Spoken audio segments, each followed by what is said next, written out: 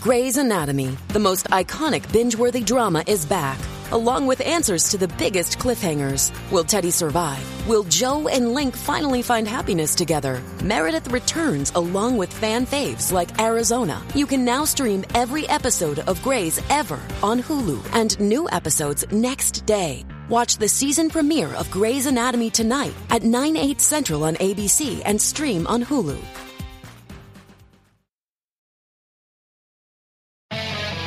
From high atop Fox News headquarters in New York City, always seeking solutions, never sowing division.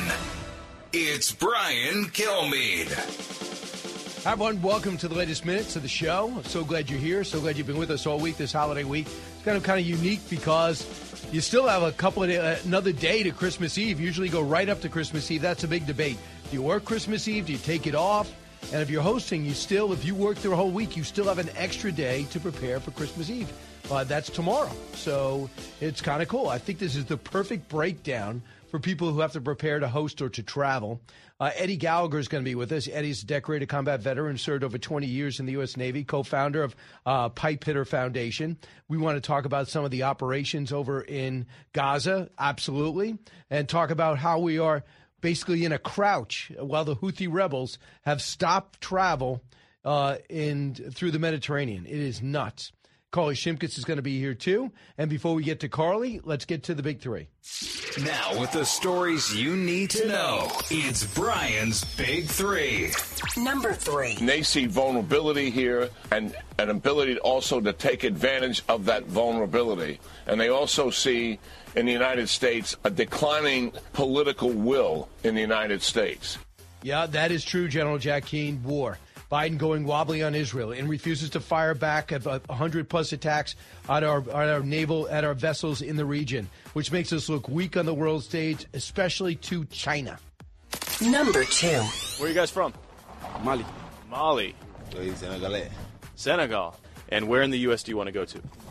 Philadelphia. Philadelphia. Why Philadelphia? Okay, so just an address in Philadelphia to go to? Border, the definition of emergency and catastrophe. And the Biden White House knows it, or is this the collapse exactly what they want? Maybe, but it's clearly not what the American people want, and they will pay the price. Number 1. She could win New Hampshire if Chris Christie got the hell out of the race, because most of his voters would go to her. This has got to be a two-person race to challenge Trump, and then it's got to become a one-person against Trump race, or else Trump is going to win it. Game on. A new poll has Nikki Haley within 4 points to Donald Trump in this nation's first primary in New Hampshire. This is a precursor to what could be a real horse race between Trump and his former ambassador to the United Nations. Pressure builds on Chris Christie to drop out. And now, here, staying within herself, Carly Shimkus, who has not had enough of me, despite co-hosting Fox and Friends first, and then co-hosting 4 hours on Fox and Friends. She said, Brian, I'm ready to go. And I said, well, what about radio? And she said, tell me a little bit more about the show. And I told her, and she said, the answer is yes. Yes, the answer is yes, without question. Right. I jumped at the chance. Your foundation's in radio. Yeah, right? I guess. Yeah. That's So I started as Don Imus's assistant. That was one of my first jobs when I was hired here. And then I joined Fox News Headlines after Imus left. So, yeah, that's Channel where my career 115 started. on Sirius? Channel 115 on Sirius XM. Yes, it's a great station where you get the news really quickly. So if you're in a rush or you're in a short car ride or a long one, just turn that on. You get all that you need to know. So, Carly, we've been talking about 2024 for the longest time, the size of Donald Trump's lead, and it's been big and substantial. So we did notice, though, last night something changed. There's a new poll that came in for the New Hampshire primary. The UMass Lowell poll shows that poll shows out of 450 people likely to vote, 52% that they would vote for Trump, 22% they would vote for Haley. But the other one that caught a lot of people's attention that Fox News thoroughly backed was the poll from I think it's the American Research Center. ARG, American Research Center. Trump with 33%, Haley 29%, Christie 13%, which is respectable, DeSantis with 6% because he's not really focused on New Hampshire, and then the rest doesn't matter. So we're going to find out if this is an outlier or not because Governor Sununu is popular. Yeah. And he is not more popular than Trump in New Hampshire. I got it. But him backing Haley, I think, is big.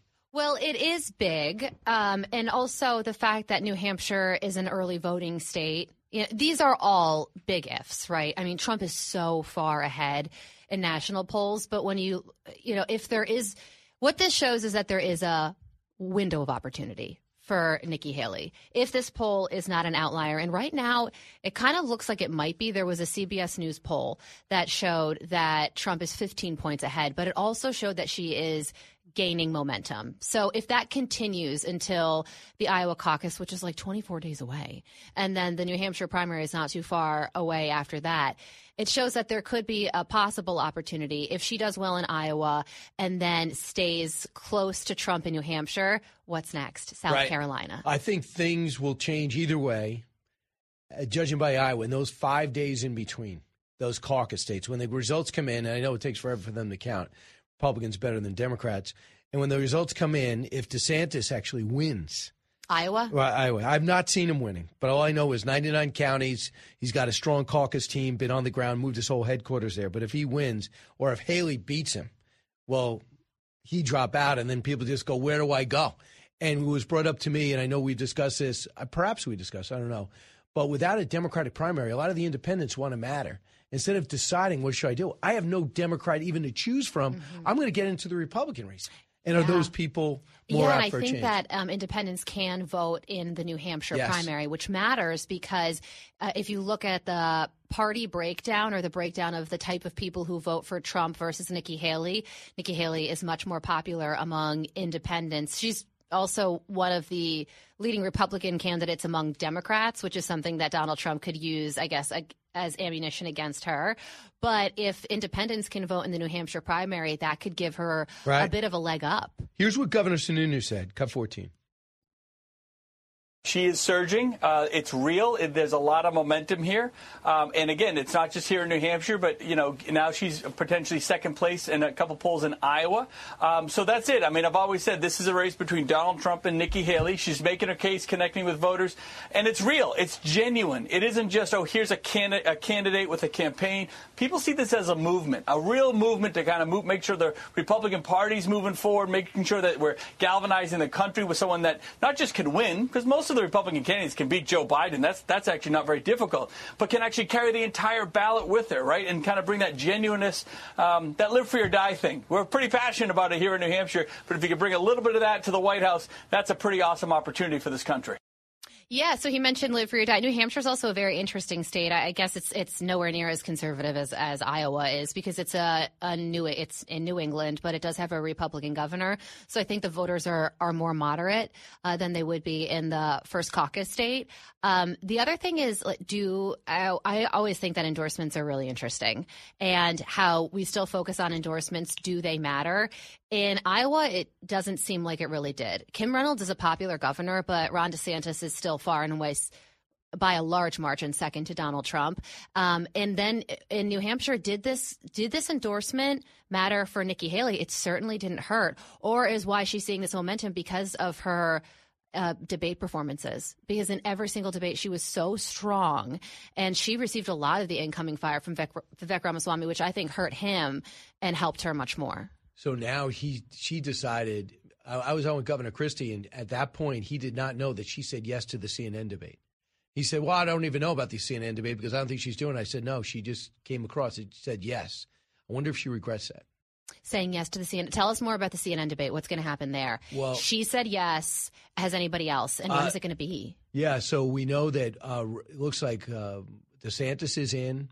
So you have Christie says he's going to be in if he fits the criteria. Allison, would you be able to look up what the criteria is, see if they have it for the CNN debate? Would it be before the caucus? Oh, and are you saying that she might regret it just because she has the momentum? Don't mess it up. Yeah, why mess it up? She knows she's going to be targeted. You think DeSantis is going to hold anything back? No. And Ramaswamy. And I think that DeSantis has been a good debater too. I mean, he says what he needs to say. Clearly, his strategy is always name a topic. I've already handled it. And I think he has done well. But, I mean, I just think back to before the election cycle really started, after the midterm elections, when he just ran away with the governorship by, I mean, how many points did he did he beat his opponent? And then everybody was saying, I mean, he really could challenge Trump. And then look at what's happened now. I do wonder if he regrets getting in. Allison, you have the criteria? I do. So the first debate's going to be on January 10th at 9 o'clock, but at Drake University in Des Moines, Iowa.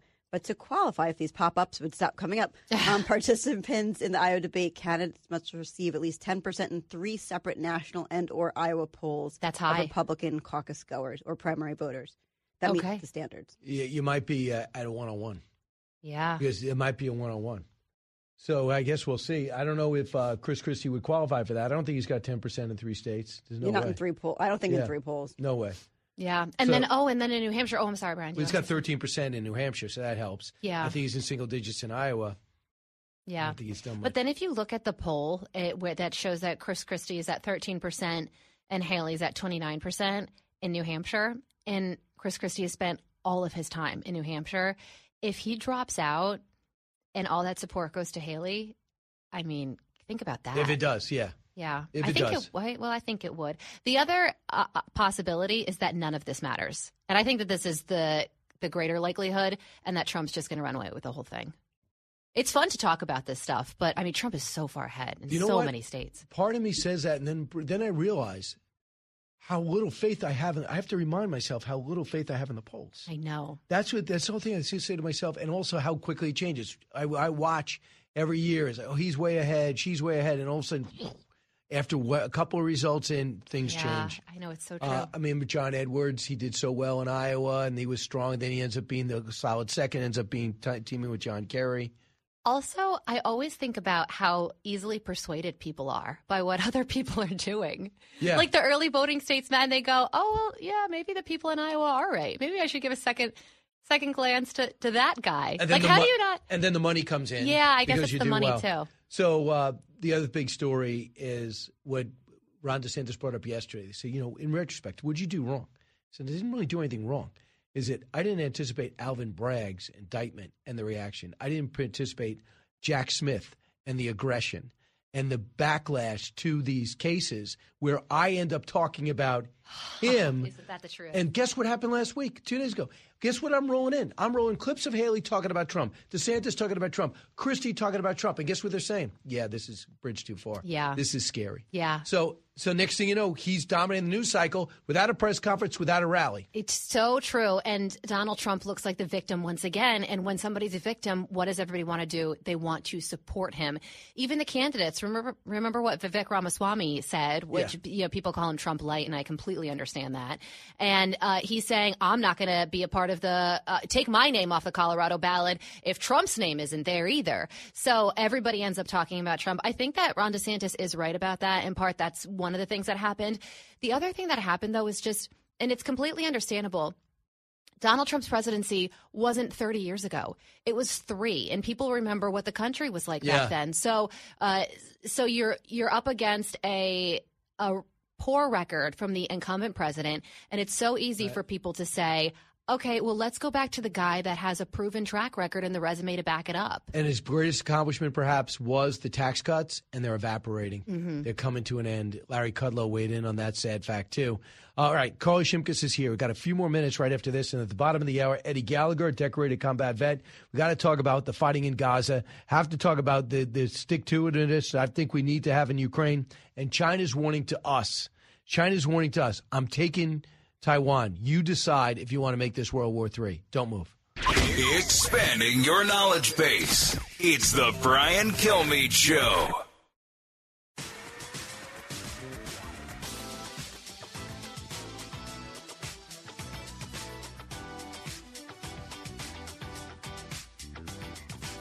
A talk show that's real. This is the Brian Kilmeade Show. Chocolate. Peanut butter. Ooh. Hey, you got chocolate on my peanut butter.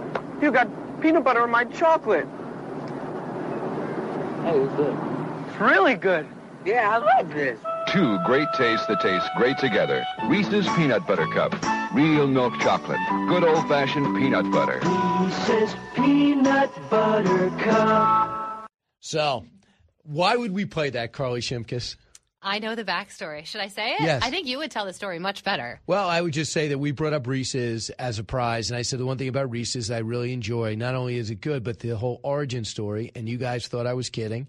And I don't know if you remember this. I remember this commercial. It was 1972, and I remember just watching it. It was on all the time as Robbie Benson, who would later become famous.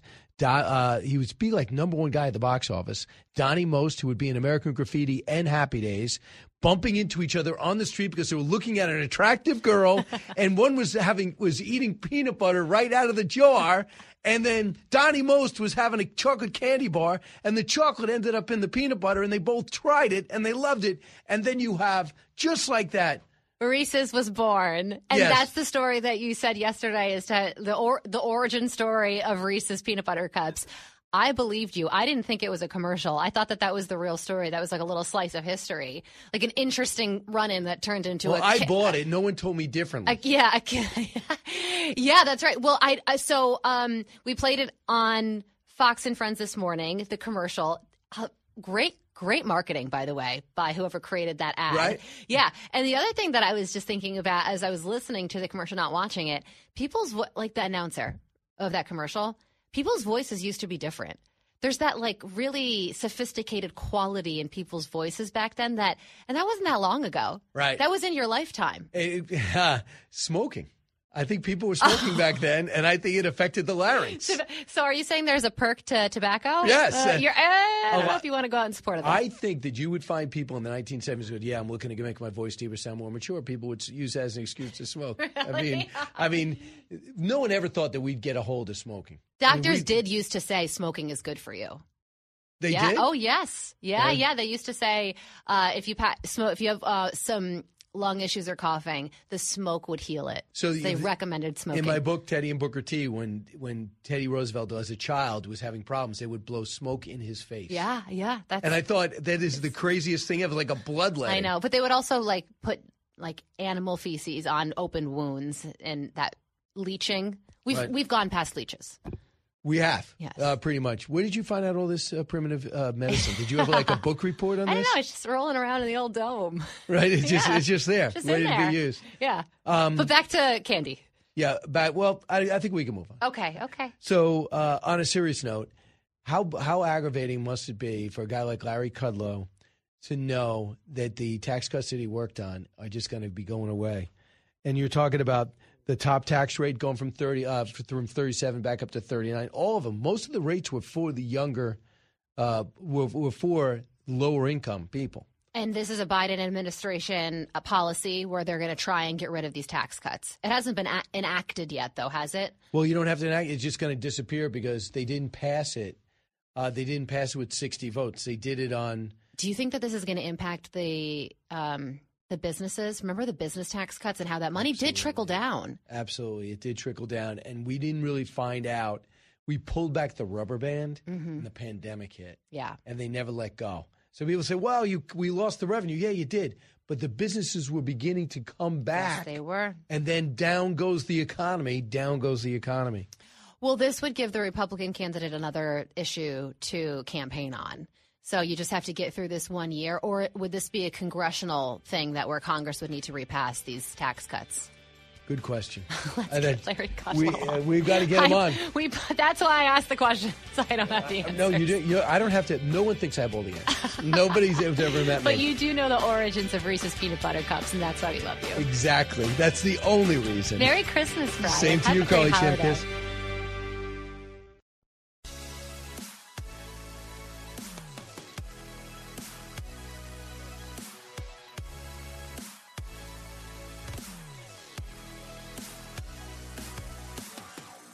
A radio show like no other.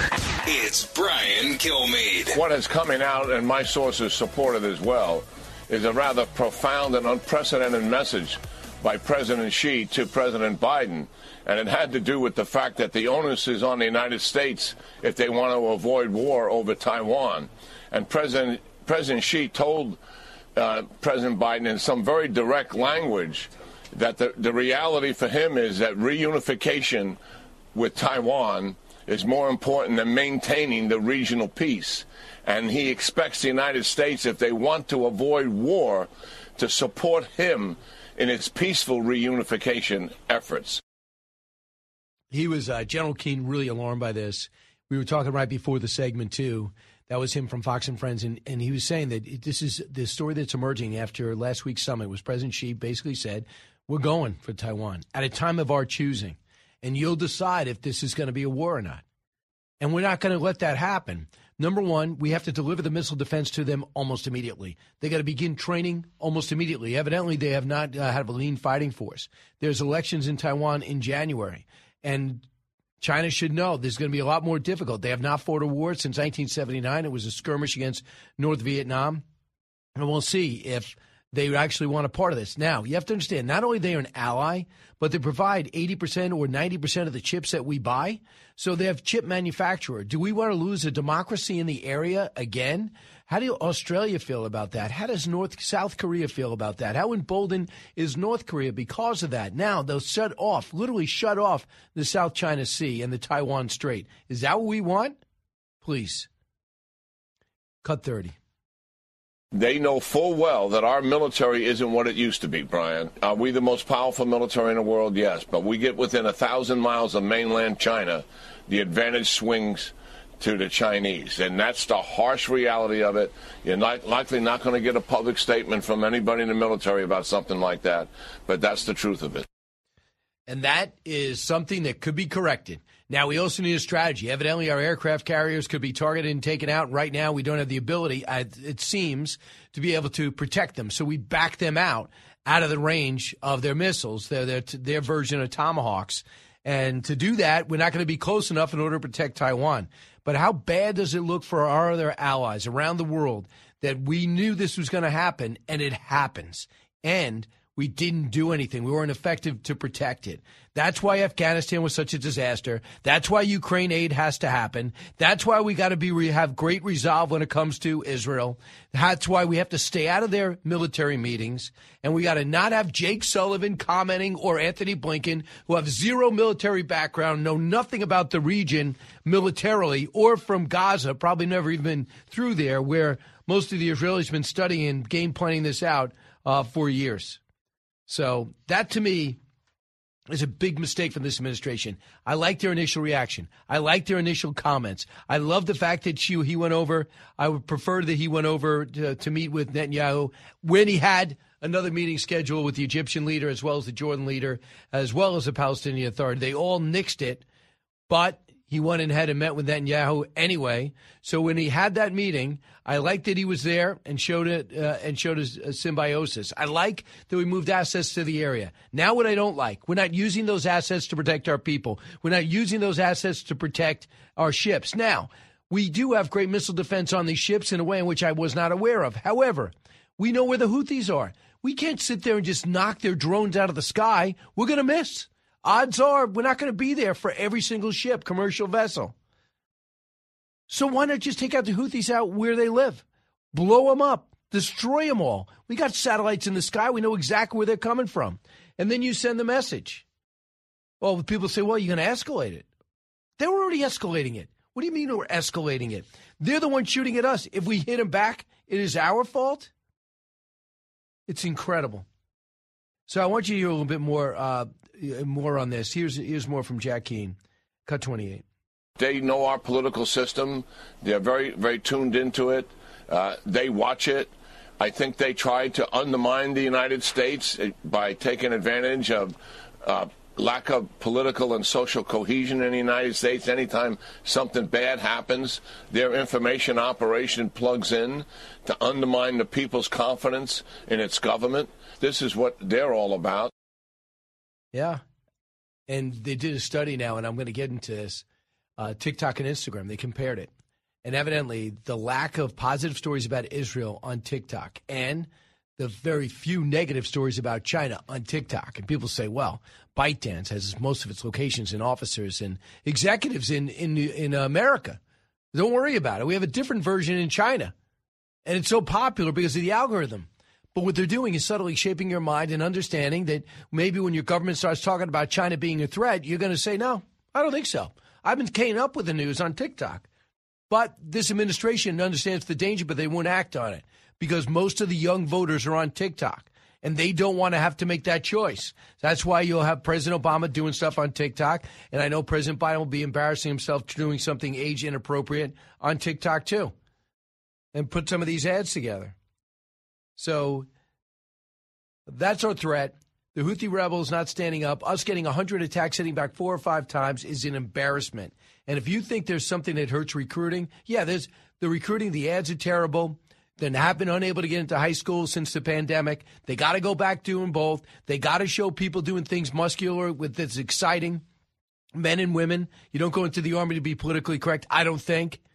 And then you have to show some muscle on the world stage. You go around the Gerald R. Ford and you take out the Houthi rebels and you blow up these oil fields in Iran, and you set the pace and set the course in the Middle East because we're being attacked on a regular basis. You want to help recruiting? That would help recruiting, in my view.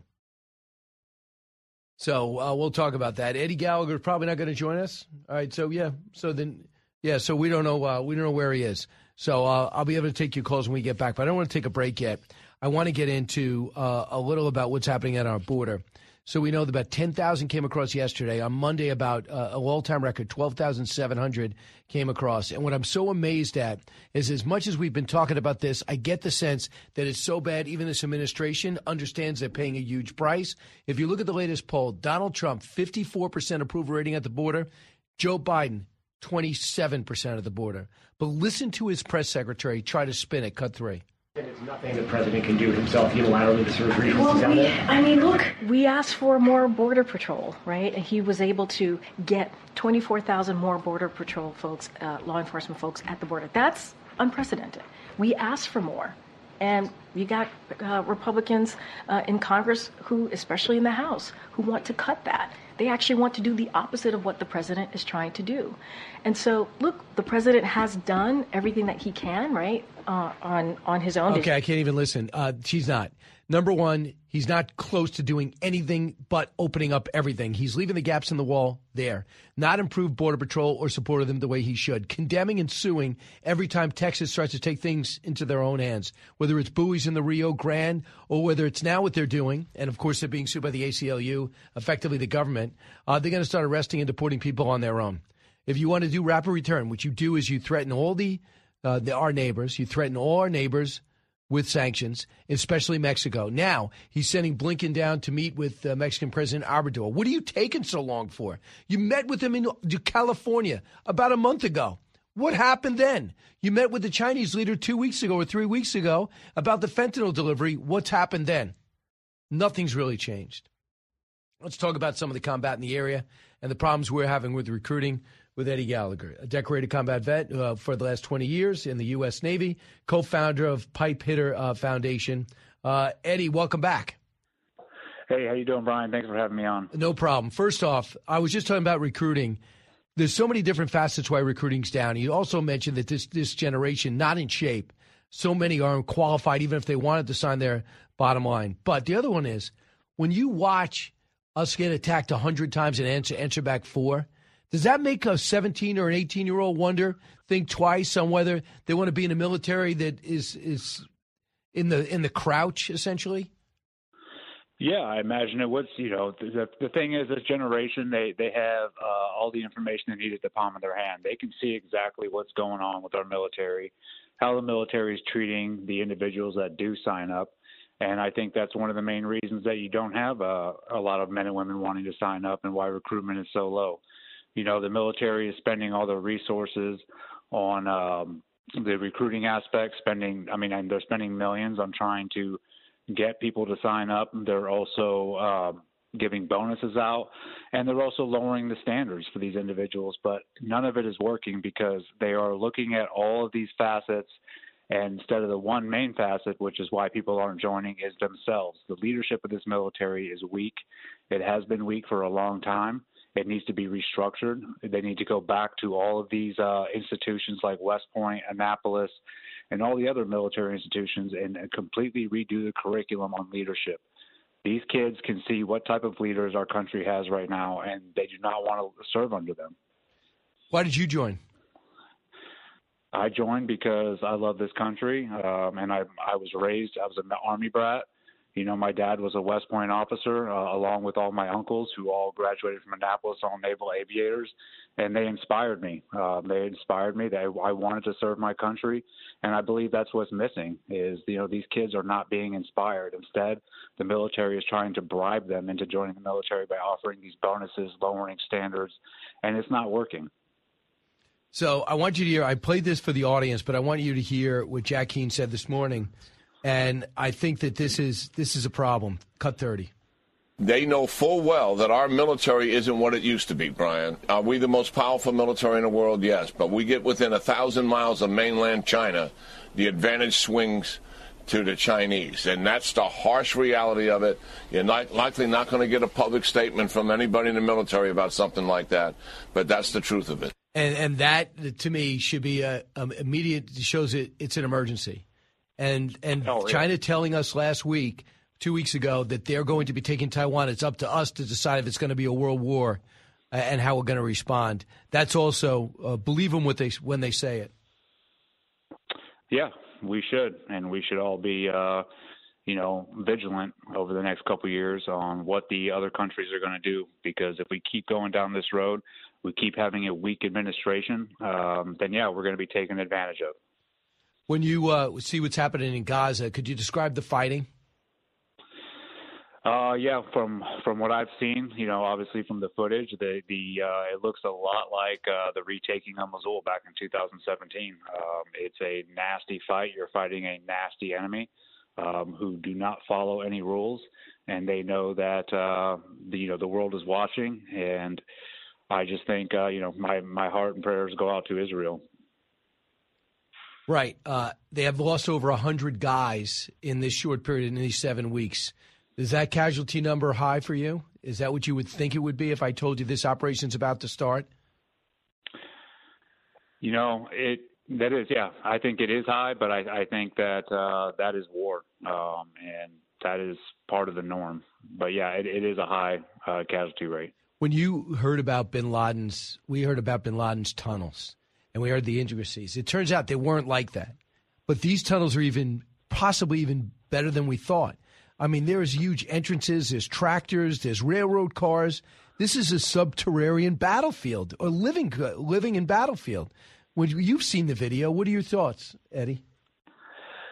Like I said, it reminds me a lot of the retaking of Mosul. ISIS had a very intricate tunnel system all across that city. They had 3 years to prepare for an invasion of that city, and I think that Hamas has done the same thing. And it's going to be a very complex fight. It's going to be, very complex, and it's going to take a lot of strategy to get rid of Hamas and also mitigating civilian casualties. Do you think they're doing a good job doing that? So, like, the world is extremely critical of the IDF about the amount of civilian casualties.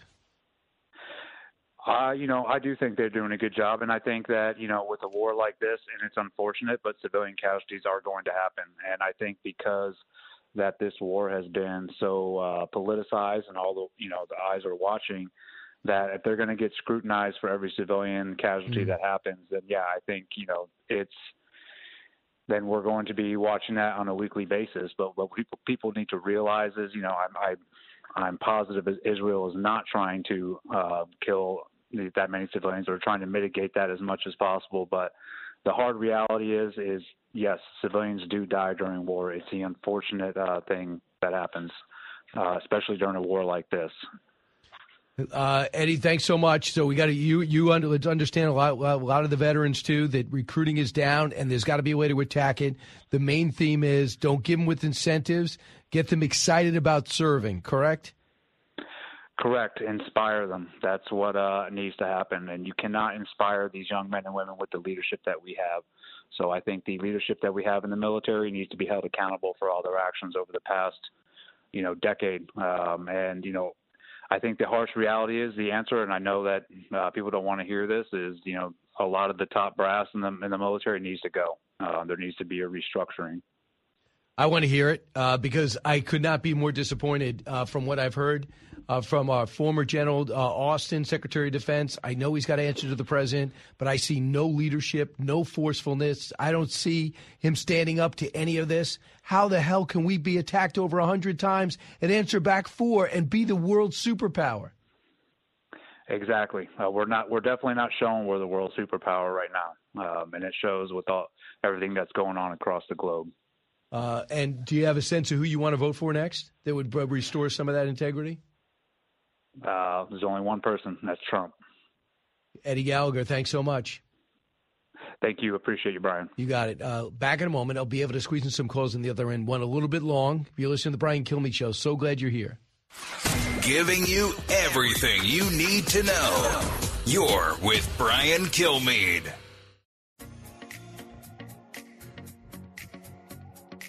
The more you listen, the more you'll know. It's Brian Kilmeade. There's nothing new to this, right? You have Democrats who are now literally running for office on the pledge of censorship. I mean, think about that, right? You have people running for office pledging to citizens that they will reduce their constitutional rights.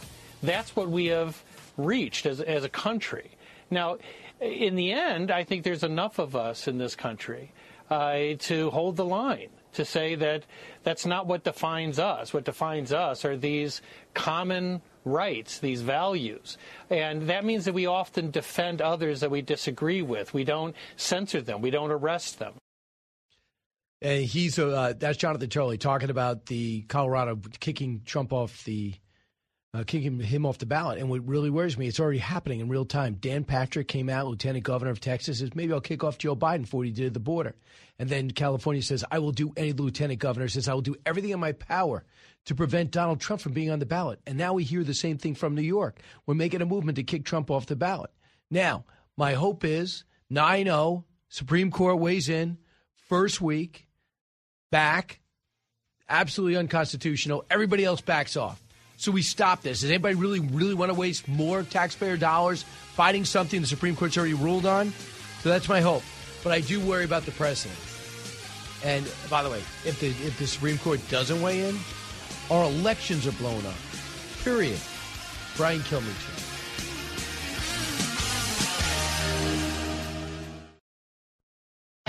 From the Fox News radio studios in Midtown Manhattan, it's the fastest growing radio talk show. Brian Kilmeade. Hi, everyone. Brian Kilmeade here. Thanks so much for listening. I come to you in Midtown Manhattan, one of the few left. It looks like more people left New York than any other state in the country. Net 200,000+ over the last year. The mayor was asked about that, and he said, well, COVID-19 and rats. I also say taxes and crime. I would add that into the fray. And actually, I'm one of the few people that I do not think – I think Mayor Adams is light years better.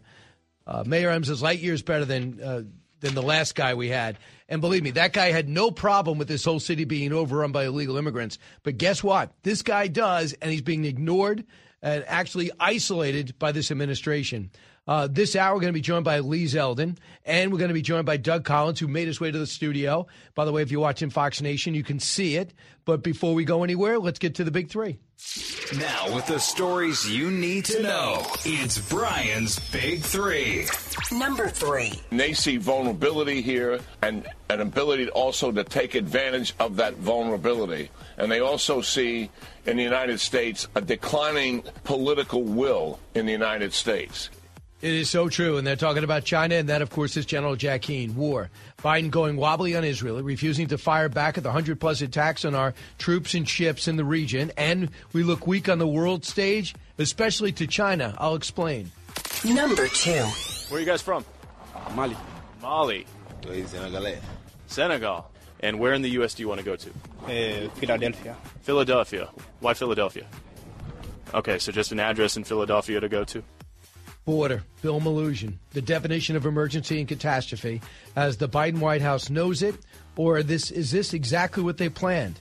Maybe, but it's clearly not what the American people want. Number 1. She could win New Hampshire if Chris Christie got the hell out of the race, because most of his voters would go to her. I mean, this has got to be a two-person race to challenge Trump, and then it's got to become a one-person against Trump race, or else Trump is going to win it. Mark Thiessen weighs in. Game on. A new poll has Nikki Haley within 4 points in New Hampshire to Trump. Others have it double digits away. Is this a precursor to a real horse race, or is this just an anomaly? We'll talk about it all with Doug Collins, who is still calling balls and strikes from afar. He's not in Georgia. He's in New York right now. Doug, great to see you. Hey, guys. Good to be with you, Brian. All right, first off, on the 4 points that we have, this new poll out from the American Research has Nikki Haley within 4 points. Do you believe it's that close? I think it's an anomaly right now. I do. I mean, could it get closer? Yes. But right now I think it's an anomaly. When everyone else is sort of having it, even some of the polls that you look to in New Hampshire, the Aslan polls and others, have it at double digit, I think you're probably closer to there. Is there a doubt that she is emerging as a number two? Among this field, yeah, I think she's emerged as number two. But, I mean, how many conversations do you normally have about number twos that are 20 to 30 points behind most everywhere in the world? Right. Haley is now at 30. So it's 33-29 in this poll, the American Research Group. Christie is 3 at 13. DeSantis is at 6. And Ramaswamy at 5. And then St. Anselm, to your point, they had their survey. They found that Haley garnered 30% of the likely Republican primary votes, just 14 points behind Trump at 44%. And then the UMass Lowell poll has a much different story. They have 52 for Trump, 22 for Haley. So what changes after Iowa? How much does change? A lot. Sometimes. Yeah, it does. The curious thing on one of those three polls is where Christie's number was. Because if Christie's number didn't really adjust very much, it was still around 12, 13%, then something's missing there because that was where she would have expected to get numbers after the Sununu endorsement. So if those numbers don't move, then I question the numbers even a little bit more because it's not showing where they're coming from. And a Trump voter is not going to go to Haley. That's an interesting point there on those polls to look at. I think after Iowa, I think Ron DeSantis' campaign is pretty much done. If he doesn't do well. But you think the die has been cast there? Yeah, I mean, if you heard him even talking, he's done a couple of interviews here recently where it was and he was already sort of, you got the excuse mode in a little bit. Well, if Trump hadn't have been charged and if we could have debated issues and this kind of thing. I think he comes in a distant second in Iowa. It could get close. Depends on if Trump's Iowa voters don't show up, that's his only hope there. But I think it's going to be a weak showing. And his Super PAC's basically gone. He's going to do third, fourth, or worse in New Hampshire. What's the writing on the wall? And he'll not win South Carolina. Will Nikki Haley? No. Is it going to be close? If she does well in New Hampshire?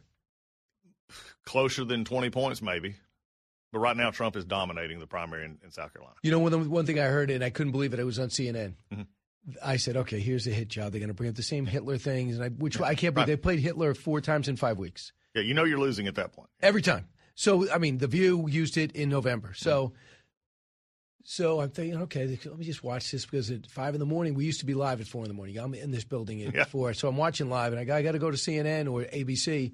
So I'm watching, and I watched Jeff Zeleny just basically say that the Trump team just because Trump isn't here all the time doesn't mean his team's not working every angle in Iowa.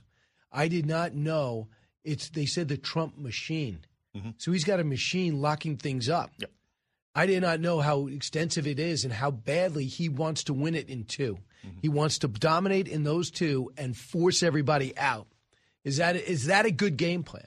For him, it is, I think, at this point, because he's always viewed himself as the incumbent. He's in this race, and he looks at it. So, look, he's got a great ground game in Iowa. He's had surrogates going out in Iowa. There's been other people in Iowa. And he goes there. Look at the differences of the crowds and the enthusiasm. Now, in Iowa, caucuses matter a little differently, so it's a matter who shows up and sits for 2 hours in these caucuses. And isn't persuaded. Isn't persuaded. And I think there's some. But even you're seeing some of the – when you start – here's a good rule of thumb. When you start questioning the polls, like some of his endorsements from Kim Reynolds and some of the other evangelical leaders, they start saying, well, those polls don't matter. We're going to do good. That's a sure sign something's not right. To set up a good machine, more traditional, yes. That's very interesting. Which is good for Trump, and he did that back a few years ago. And I think it's a build over. But you know why I think it's really important for him, in my opinion, is that they want this done with. Clearly, the nominee when he gets to his trials. Oh yeah. So what was he looking at? 4 cases, 90 charges, right? Yeah, sometime in March. Then he's got some civilian things going on, civil trials things going on too. So if he's clearly the nominee, as opposed to fighting tooth and nail for every state on Super Tuesday. Yeah. He wants to make it so clear this is prosecution. This is persecution. That guy knows I'm about to beat him, and he wants me in court, as opposed to I'm fighting with Nikki Haley and Ron DeSantis to get over 1,400. Exactly. Well, at this point in time, if you look at the way it is, I believe that at a certain point in time, the Haley, DeSantis, Christie campaign, the Ramaswamy campaign, they're all they hope for is something to happen to him. There's no path for them legitimately right now in polls or other things. I mean, Super Tuesday, there's not. Look at the run Trump would have through Super Tuesday. It would be enormous, going through here. So even if it made it to Super Tuesday, they don't have a real path right now to get past Donald Trump. And all they're hoping for is that something happens to it. You talked to him a few weeks ago? Mm-hmm. How'd it go? It's good. He was I was at an event with AFPI, which I've done some stuff with, and he was very good human. He gave a great speech, and he seemed to be confident.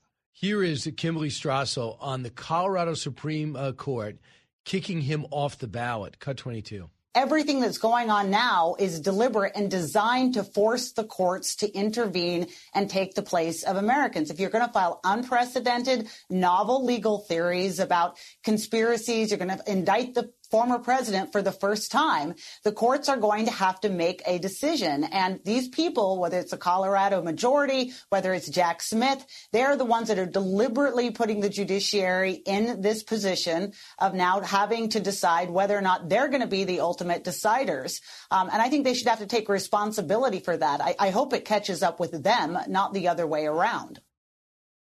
I agree. She's dead on. Wall Street Journal. Yeah, she's dead on. And here's the interesting part. Think about it. This is a court that go back 23 years to the 2000 election. This is a court that interjected for the first time. Really, we headed to see this. A court that, by all accounts, interjected itself into a presidential election in the Florida case, the Bush v. Gore case. They didn't like it. They didn't want to be a part of it. Scalia and many others after the fact, they never really wanted to talk about that case. Now you're getting it put into the fact, and this Roberts court, who Roberts is always very timid to get out in front of any kind of issue. Now they're being forced by Jack Smith in a way. This is separately. Two separate cases. You got the Colorado case. Colorado case is going to be in front of him. When do you think, because you're a lawyer, when do you think it's going to be there? Questionable. And that's the thing. Colorado said we want this decided quickly. Well, they don't work on the Supreme Court time. So sometime in the could be January, February. I don't think they're worried about January. But you know what's happening in the interim? California and New York want to do the same thing. They're going to try.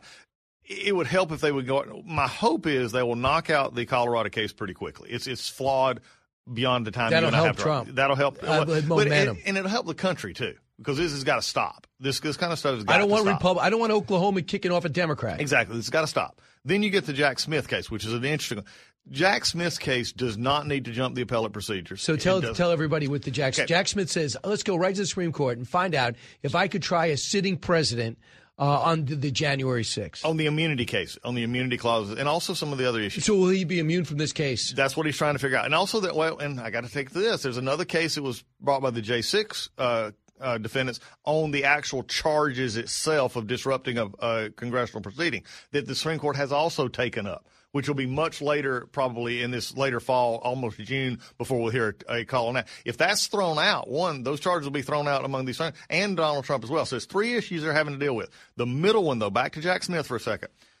He had a district court ruling where they're at right now. The lowest level court said there is no such thing as presidential immunity for these acts. Of course, Trump appealed it to the D.C. court. D.C. court has not. They expedite it, but they've just heard. I think they're in the process of hearing the arguments and making a ruling. They've not made a ruling. Jack Smith unprecedentedly jumps the D.C. Supreme Court after he has his own positive ruling to the Supreme Court to get this case heard by the Supreme Court because he wants to do away with it.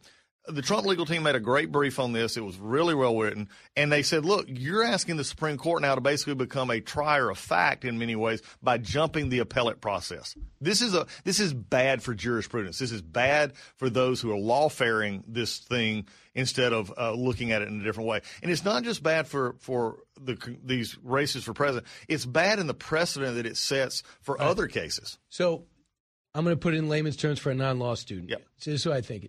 So you're about to have a big heavyweight boxing match. Yep. And you hear that one side's going to complain about the judges. Mm-hmm. No matter how the ruling comes out, they're going to complain against the judge and say the judges are in the bag for the other guy. Mm-hmm.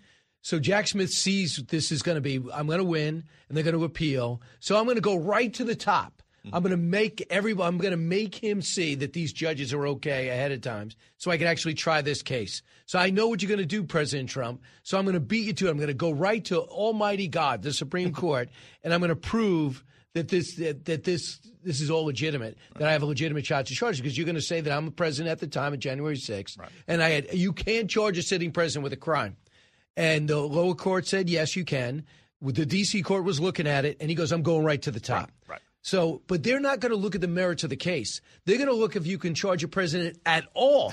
Am I right? Yeah, well, here's the issue. They're not going to look at that case. They're going to look, is he eligible to be charged? Well, they're looking at the immunity clause. But again, they typically, and they have to understand in very layman's terms, the Supreme Court rarely goes straight to what would be a trial court decision, the lowest court decision. So, in other words, you're taking a first floor case and elevating it to the 10th floor. 10th floor rarely looks at the first floor cases, rarely, because they are appealable items. They will take that through the 5th floor case and then take it from there. So this one is a case in which Jack Smith is asking the Supreme Court, and the way you said it, to go ahead and tell the other side that I can make these charges. He's convinced he's going to get a yes. He's convinced he's going to get a yes. Now, what they are missing here is let's just say for the argument of legal here that he gets his conviction. Well, that doesn't then mean that it's not going to be appealed again. Now, what he's trying to do is take out appellate processes and say, so there's other issues on the table. But here, let's go back to it. I think it was the Washington Post or somebody said, and I may be wrong on that, so I'll just fully clarify. One of the papers said that Jack Smith either cannot articulate a reason for why this needs to be expedited or doesn't want to articulate the reason. And all the reason is March 3rd. Right. That's it. The reason is he wants November. Yep. He wants this thing done and convicted by November. Yeah. And he wants it he wants it in the fall. Yeah. No, he wants to start in March. He wants it in the spring, and that's because again, Jack Smith runs in legal circles. He runs on the outside. He's the anomaly of most everything in a lot of his stuff. But what bothers me is, in theory, this is how naive I am. In theory, he just should want justice. Yeah. He shouldn't want a conviction. Yeah. He should want to get to justice, right? Yeah, there was a great case that the Trump team actually cited of 1940s, I think it's this attorney general, one of the attorney general, who basically said with the way the federal criminal code is going, he said, my concern is that U.S. attorneys will actually when they want to, they will look for a person and not a crime, because there's so many crimes they could fit it into anything, so they can actually go look for a person to convict. Unbelievable. We're going to be back with another segment. Congressman Doug Collins is here. We got to talk about Georgia, the Georgia case, the place you call home. Don't move. The fastest growing talk show in America. You're with Brian Kilmeade.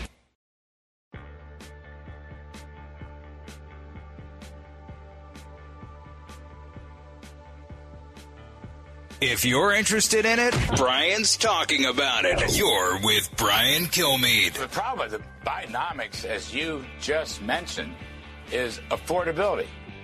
I mean, because prices have gone up so much, grocery prices, home heating, electricity, gasoline, mortgage interest rates, credit card interest rates, automobile loan interest rates, all those prices have gone up so much, people can't afford it. Wages, take-home pay, after inflation, after adjusting for taxes, have been falling for 3 years, and people are unhappy. Many are living paycheck to paycheck. Many of them have to work several jobs. You know, this middle-out business, middle-up, middle-out. Low-income people have been hurt the most, and middle-income people have been hurt very badly. The well-to-do have done very well-to-do. So Biden's lost support. So what Larry went on to say is talked about the evaporation of the 2018 tax cuts, the so-called Jobs Act, the one that Donald Trump passed. It's going to, I guess it's just going to time limit out. Remember, they dropped the top rate, Doug Collins, from 39.6 to 37. The Jobs Act that 28% knocked the international tax to 28% down to 24%, and the 15% to 12%. These bracket backslides will mean that every American will need to reassess their spending and tax returns to pay 1 to 4% more in personal taxes unless they're extended. Do you think that Joe Biden's going to extend these? Not a chance. Well, and what we did there actually worked. I'll go back to this and say that the Tax Cut and Job Act actually helped us get through the pandemic after the pandemic, because the building blocks were there, and now we're letting the stuff run out. And also, there's one huge one there that's not discussed, and that is unfortunately, we had to put in a sunset on the same year depreciation on large capital purchases.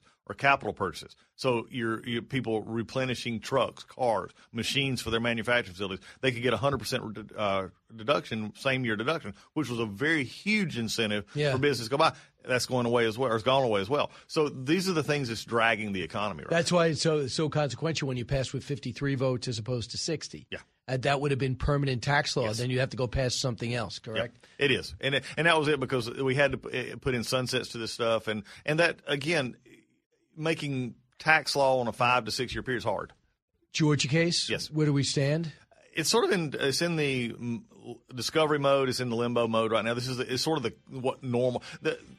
Look, I disagree with the Georgia case greatly. I think it's not brought properly, but the Georgia case is proceeding like you see normal cases proceed. But 17 people? Oh, yeah. The judge has already said he don't think that can happen. The judge has already told Fonnie Wills he does not see how they do that. Wow. Doug, it's a fascinating time. We're going to have a ton of court cases in 2024. It's great to see you. Good luck on outnumbered. Yeah, I'm looking forward to it. You'll be the man in the middle. The man in the middle.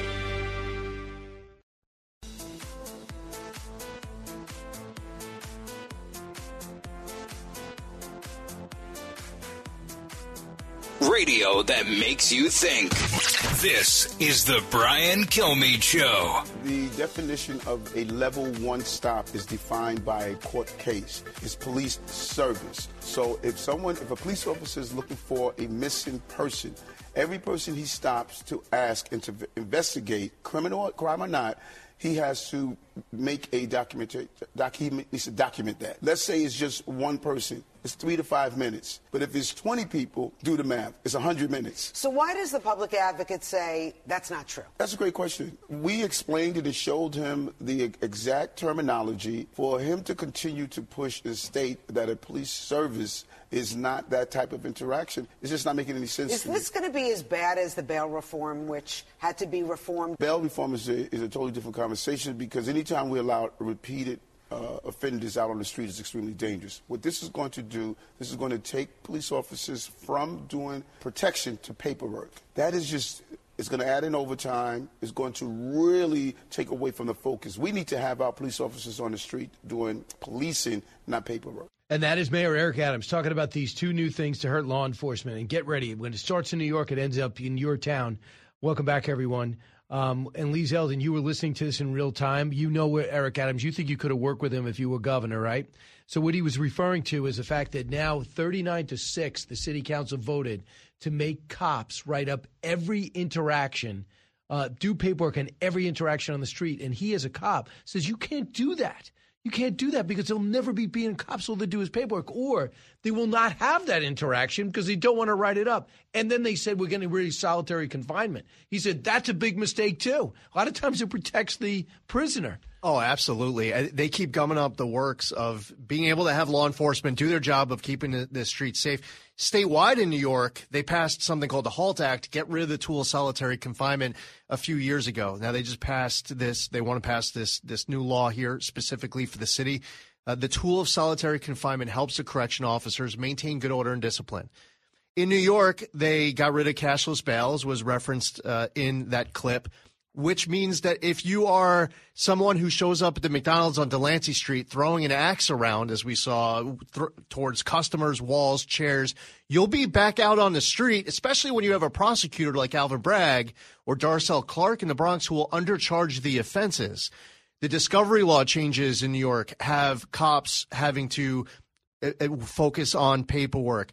You have the raise the age law that even Eric Adams, the Democratic mayor of New York City, is saying needs to change. There's all sorts of pro-criminal laws. They just enacted a new law in New York State called the Clean Slate Act to wipe away all sorts of criminal offenses, including homicides. But for the people who are serving on the New York City Council, they haven't gone far enough yet. And what's going to happen? We see the NYPD retiring in droves, numbers like they haven't seen in decades, people leaving the force, loss of morale, folks aren't joining, they're retiring early, folks are leaving before retirement, just throwing up their hands in the air saying, I have had enough, to go be a law enforcement officer either in the suburbs of New York or just to leave the state altogether and be a law enforcement officer down in Florida or elsewhere. You know what I heard also? Another reason they're quitting? They don't want to get sued. They really have no qualified immunity. And they know that if they have somebody with an iPhone that thinks maybe you were overzealous, they think maybe you're overzealous in an arrest, or someone loses their eyesight because of an interaction, which maybe they caused, they could end up in a lawsuit. Next thing you know, they're making $55,000 a year, and they're suspended fighting for their freedom. Guilty on accusation by the defendant, the suspect who has already a hatred for that law enforcement, for law enforcement officers across the board. And on accusation, elected officials in New York City will just throw the law enforcement officer under the bus. Right. Call for their firing before you get any facts, before you hear any evidence. There is no due process. There is no investigation. You are guilty. I don't even want to hear your side of the story. That's the mentality of too many elected officials here in the city of New York. So for you personally, one of the reasons that there's a majority and a slight majority in the House because of you. You ran, you got very close as governor, but because people were coming to the polls, a lot of Republicans came to the polls. The theory is a lot of seats flipped and the House ends up going Republican. Now they're going to redistrict. Do we know what these look like? And do you think that they're smart enough to know they can't do what they tried to do originally, made these crazy anti-Republican gerrymanders? What do you think is going to happen, and do Republicans have a reason to worry? The sad thing about the New York State Court of Appeals decision, in New York, the highest court is called the Court of Appeals. They issue this decision where essentially merit doesn't matter. Constitution, facts don't matter. The will of the people, the prior statewide ballots, none of it matters. It was a move of partisan politics. We've already seen enough one-party rule in the executive branch, in the legislature. Now you're seeing in the judicial branch as well. And there going to be new maps in New York. Now, I believe that the Independent Redistricting Commission, which has the role, the responsibility according to the Court of Appeals, to put forward a new map by the end of February, I say just adopt the map that is currently in place. Why not? When they were going through the Court of Appeals hearing on November 15th, the people who were advocating for a new map, they weren't saying that there was anything wrong with the current lines. They were just going along with the partisan line of we got to get more Democrats. They just want to get Democrats in power of the House of Representatives. But substantively, there's no issue with the maps.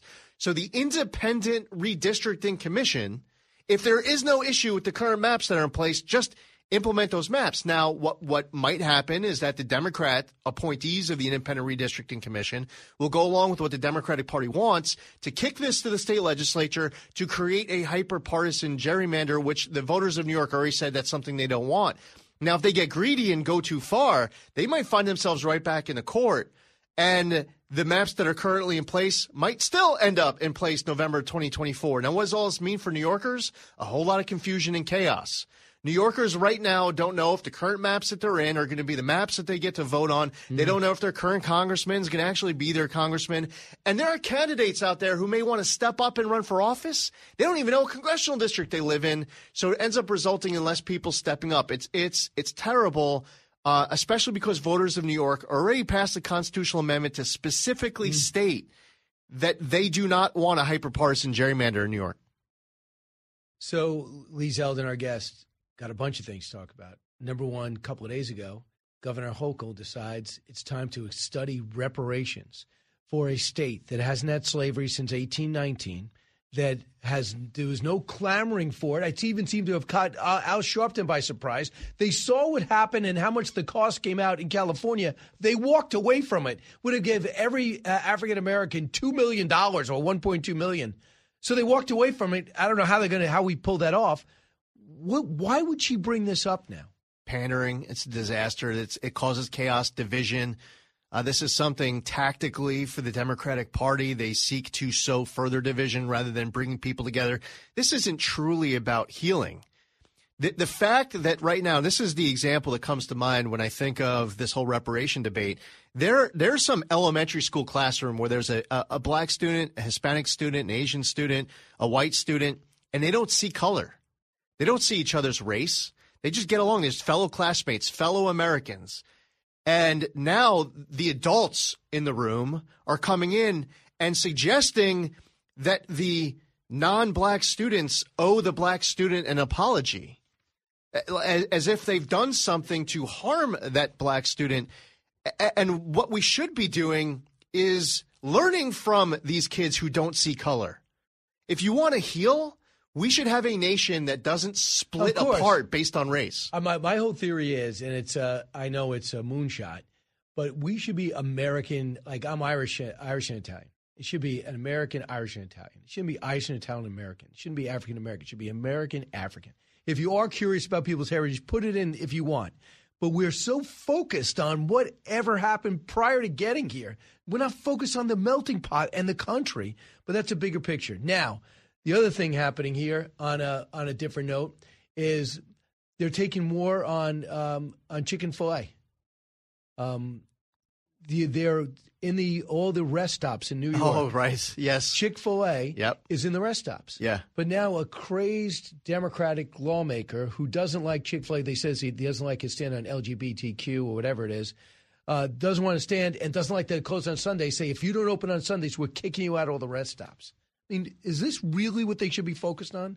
Oh, absolutely not. And there are elected officials in the New York State legislature who run for re-election in the state legislature because they are not qualified to serve in any other job at all. Like, this is their only lifeline towards being able to have a salary. And and the people who are pushing this stuff, they're the first ones in line looking for a pay raise. You can never pay them enough.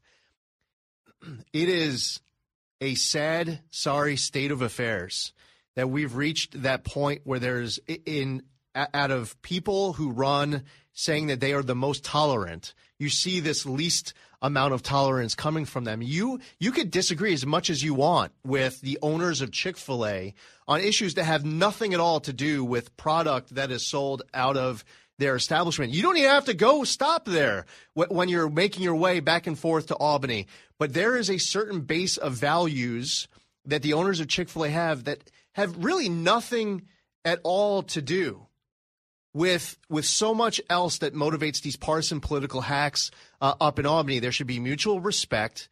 And obviously, if they were to enact this law to try to jam up the owners of Chick-fil-A, it's something that ends up in the federal court, and you're going to find that you're violating their First Amendment right.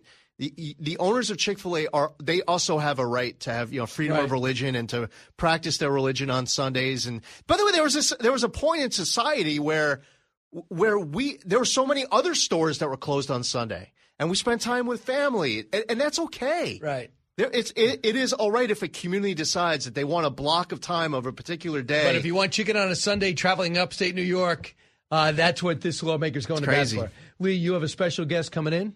Yeah, really excited. Matt Bruderman is here. He's the chairman of Arctics Apparel. We've joined forces on the Dakota Project with my charity, Zeldin Cares. Dakota is Matt's teenage daughter. He's coming in to talk to us about an amazing giveaway, $5 million worth of apparel. Really excited to be here to tell you about it. Back in a moment.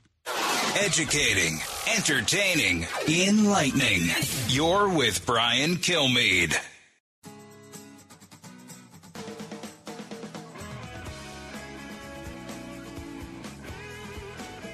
Breaking news, unique opinions. Hear it all on the Brian Kilmeade Show. If you're watching Fox Nation, you could see Lee Zeldin here, but Matt Bruderman is also here. He's Arctic's chairman, and together they have a very exciting project they're working together on, especially around Christmas. It's the Dakota Project. Lee, I've already welcomed you already. I'm done with you. But, Matt, great to see you. Great to meet you. Thanks for having me, Brian. Well, congratulations on your success. Could you tell us a little bit about your company and how you got to where you are in life? Yeah, sure. So we actually acquired the company back in 1999, and we restructured it. It was a broken business. And what was the business? It was an outerwear business, and we took it over, restructured it, and it's I'm told it's the largest outerwear company in Amazon and many other big retailers. So when did you start turning it around? Right away? Yeah, pretty much right away. We went in. It was kind of simple math. We looked at 80% of the business was coming from 3 different big accounts, and we focused on that and got rid of everything else and built it up over time. And now it's doing really well, and we sell pretty much most every major retailer. How'd you meet Lee? Lee actually, I started to get a little bit concerned with what was going on, the whole woke thing, and they're talking about letting people out of jail and everything. And so someone introduced me to Lee, and I was worried about saving the state of New York and saving our country. And so I met with Lee, and my family and I leaned in and really supported Lee pre-primary and worked hard to help try to make him governor of New York. We came very, very close. But so that's how we hit it off. And frankly, I've met a lot of people over my lifetime and a lot of politicians, and Lee just genuinely, I'm a good, business guy for 30 years.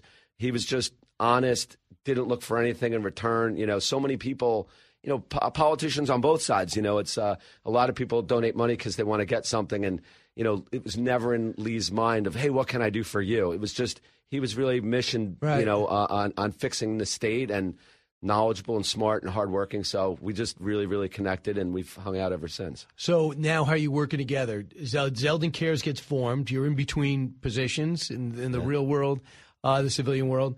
And then how do you work together? Lee, do you want to? Yeah, so coming off of my service in Congress, I start Zeldin Cares, 501c3 charity.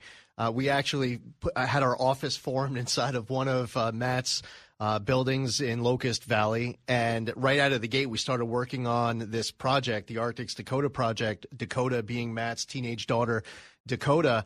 And their Arctics is finalizing this prototype, working with Dakota, specially made for homeless veterans, where you take a jacket. One example, like the hood, it can turn into an inflatable pillow. All sorts of bells and whistles made specifically for the homeless population. We announced the Dakota Project last weekend on Fox and Friends. $5 million donation of $5 million worth of 108,000 pieces of brand new apparel. Yesterday, we were giving it out to the Dominican community in South Bronx. I'm heading up to Harlem from here. Last week, we had a family in Somers, which is in Westchester County, as you know. They lost everything in a home fire. I saw that on television. Yeah, and Matt stepped up to the plate, made a donation to fulfill their GoFundMe goal, and also they lost not just their home, but all their clothes.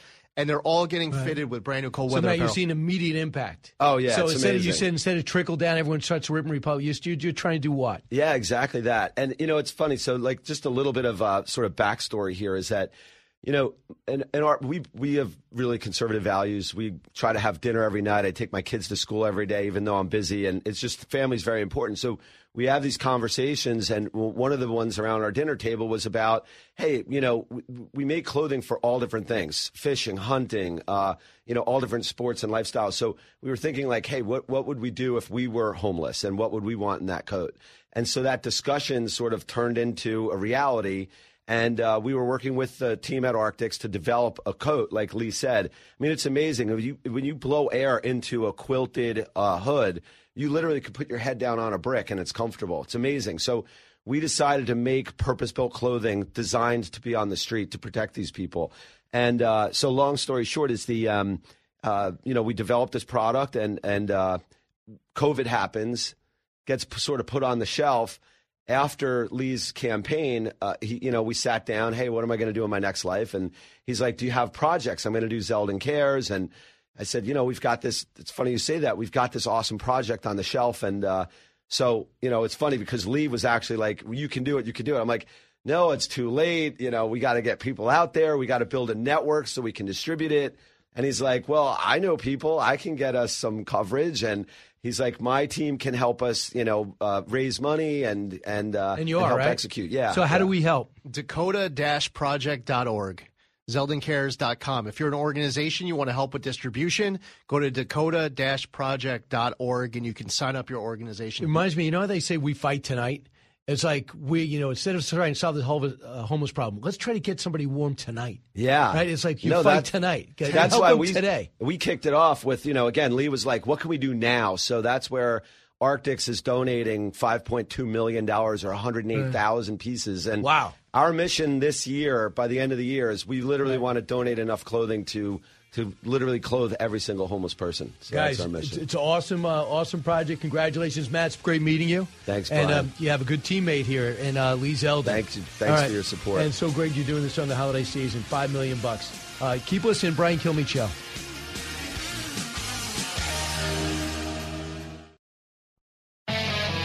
From high atop Fox News headquarters in New York City, always seeking solutions, never sowing division.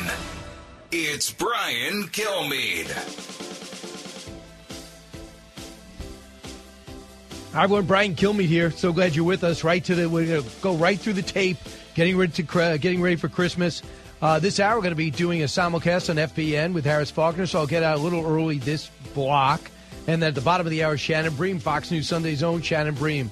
And we'll discuss all these things and a lot going on today. The White House was hoping to get something done on Ukrainian aid, hoping to get something done on Israel arms aid, as well as Taiwan, especially in light of that warning that China gave us that they're going to invade. It's just a matter of when. But we can't do that without any border reform, and that's not coming. And I could not make an excuse for Congress. They went home. Guess who's not going home? The Border Patrol. Guess who's not going home? The Ukrainians aren't going to get a pause from fighting, and Israel can't get a moment's rest. Big three. Now with the stories you need to know, it's Brian's Big Three. Number 3. They see vulnerability here and an ability also to take advantage of that vulnerability. And they also see in the United States a declining political will in the United States.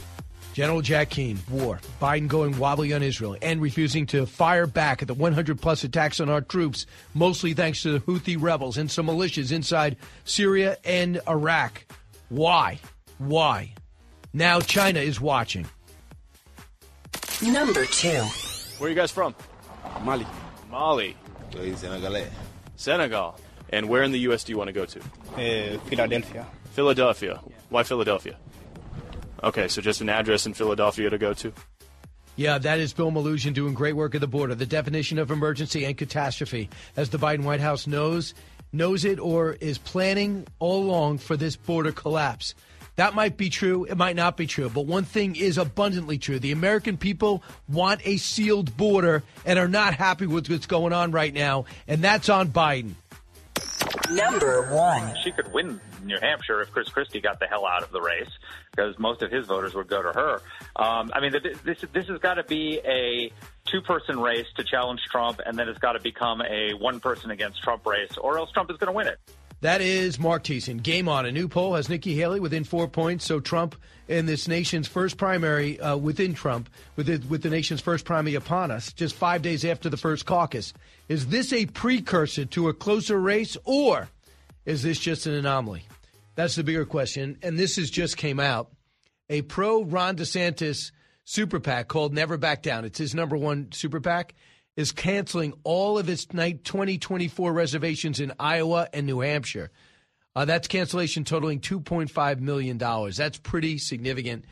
Doug Collins just found that on Twitter, on X, and just brought that forward. So I don't know if they're seeing the polls that they're not close in Iowa.